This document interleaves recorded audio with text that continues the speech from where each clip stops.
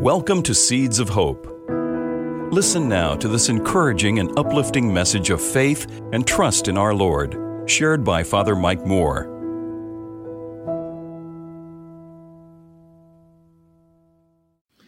I'm just getting back from the West Coast. I was out in Los Angeles. I was asked to give a retreat for some of the priests of the Archdiocese of Los Angeles. And when they first called me a year ago, I was like, where did you get my name?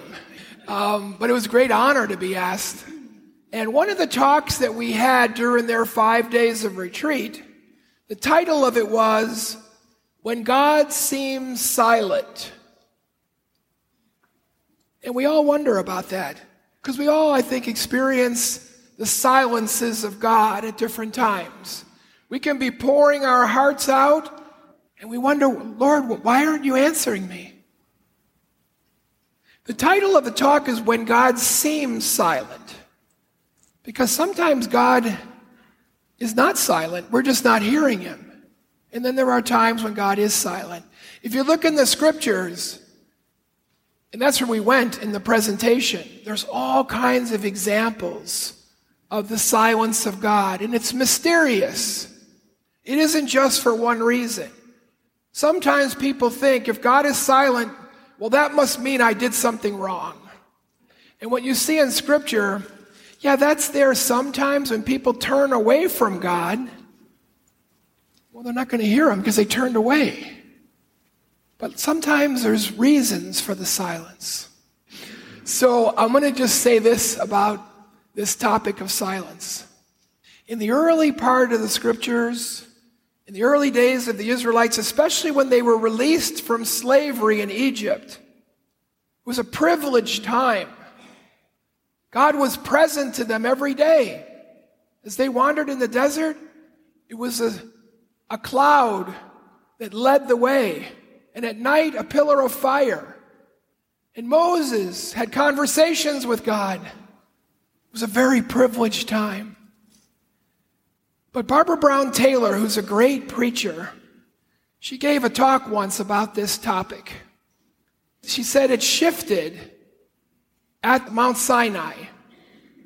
After God had proclaimed through Moses the Ten Commandments, things changed. Because God said he wanted to appear before all the people. Now I'm going to read her words because she's such a great writer. Here's what she said happened. According to the book of Exodus, all the people were there. Not one of them missed it. God's own voice with thunder in it and lightning cracking all around. The sound of a trumpet none of them knew how to play, with notes that made their scalps crawl. The mountain itself smoking like a kiln, shaking so violently that the ground slid beneath their feet. Turning to Moses, they said, "You speak to us, and we will listen. But do not let God speak to us, or we will die." And at their request, God never spoke to all the people again. They were afraid. When they came, in a way, face to face with God, they were afraid. And they said to Moses, you talk to us. We don't want to be talking to God directly. And ever since that time in the Bible, God never spoke to all the people again. He honored their request. I wonder if that's not in our relationships. Now, I can't speak for you. I can only speak for myself. I think there are times, if I'm going to admit it, that I want to talk to God and I want God to talk to me, but you know what, God? Be easy on me, all right? Or why don't we keep a little bit of distance here? Because where I'm afraid of what he's going to ask. Can you imagine if you went around the day all day long and you said, God, whenever you want me to do something, just ring a bell and I'll know exactly what I'm supposed to do. You know, we would say we might like that, but I don't think we would because of some of the things he would ask us to do. So ever since then in the Bible, there was a lot of one-on-one communications. God appeared a couple of times more to individuals, but for the most part, God receded. And in the Bible, they talked about all these great things that went on in the old days and how God was still with them. But there was kind of a respectful distance. Even when we get to Jesus, where the miracles show up again, if you think about it, he never did like part a Red Sea like God did in the Old Testament in the book of Exodus. Even the biggest miracle, the feeding of the 5,000, it wasn't really dramatic. It wasn't like Jesus said the blessing, pow, and all the loaves of bread and baskets showed up.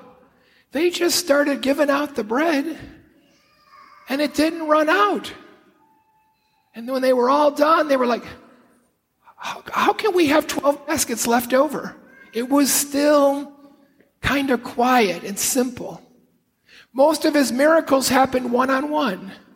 No big fanfare. Man's blind, takes a little mud, and now he can see. It was simple. Fred Craddock, another great preacher, said, with Jesus, it's not a shout. It's more like a whisper. And what we have to do is hush, lean in, and trust that what we're hearing is coming from Christ, the Son of God. He speaks like he says in the gospel today, what you hear whispered, proclaim from the rooftops. So I want to give you an example of somebody, I never met her, but she heard the whispers of God. I'm going to call her Helen. And a priest friend of mine who's a great hospital chaplain, he met her years ago. He walks in the room, and she's there. And she starts talking about her life. And she's had so many difficulties. Physical problems, problems in the family, financial problems. Right now, she's really by herself. There's no family. And at the end of it, after telling all these woes, she says to my priest friend, but you know, Father, God has really blessed me. Well, my friend is a pretty straight talker. He said, you're going to have to show me how, because the things you're describing don't look like blessings at all. And she went through every one of those hardships and talked about how God was there, how she really felt the presence of God, or something in her mind as a thought reassuring her, giving her the courage, giving her the strength, giving her the wisdom. She heard the whispers. She was hearing the whispers, even in the darkness.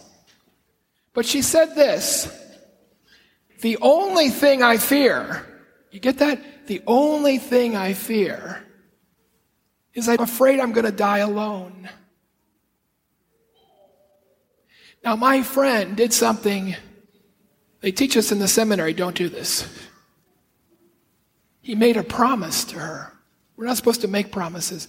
You know when you watch the TV shows, especially the adventure ones and the thrillers, there's always some guy who's like the leader or a woman, and she's saying, I promise you it's going to be okay. And I'm thinking while I'm watching a movie, how can they promise that? There's all these things going on.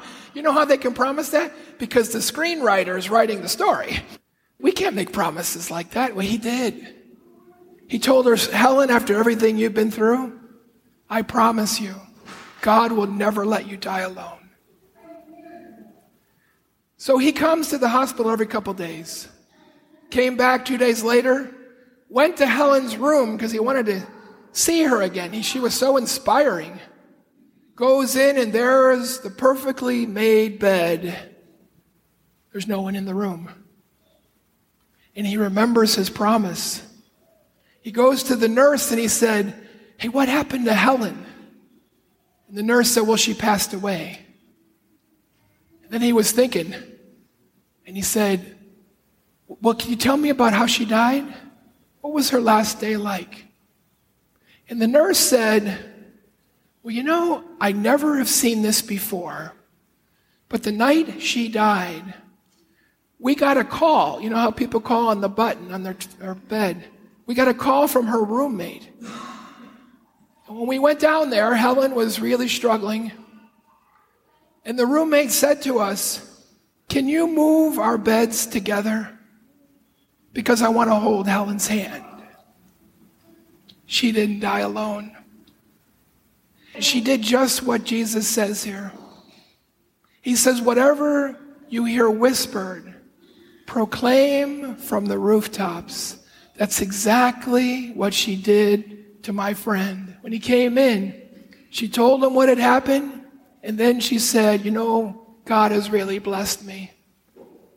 And Jesus says at the front of this gospel, fear no one. And her only fear was, I don't want to die alone. And God made sure she didn't die alone. So for you and me, maybe you could look back over your difficulties or the hardship times. Was God whispering to you there? Sometimes even after it's a long time, you can look back and you say, oh my gosh. And it comes to you, how God was there at that moment. People tell me about their stories all the time like this. Whatever you hear whispered, proclaim from the rooftops.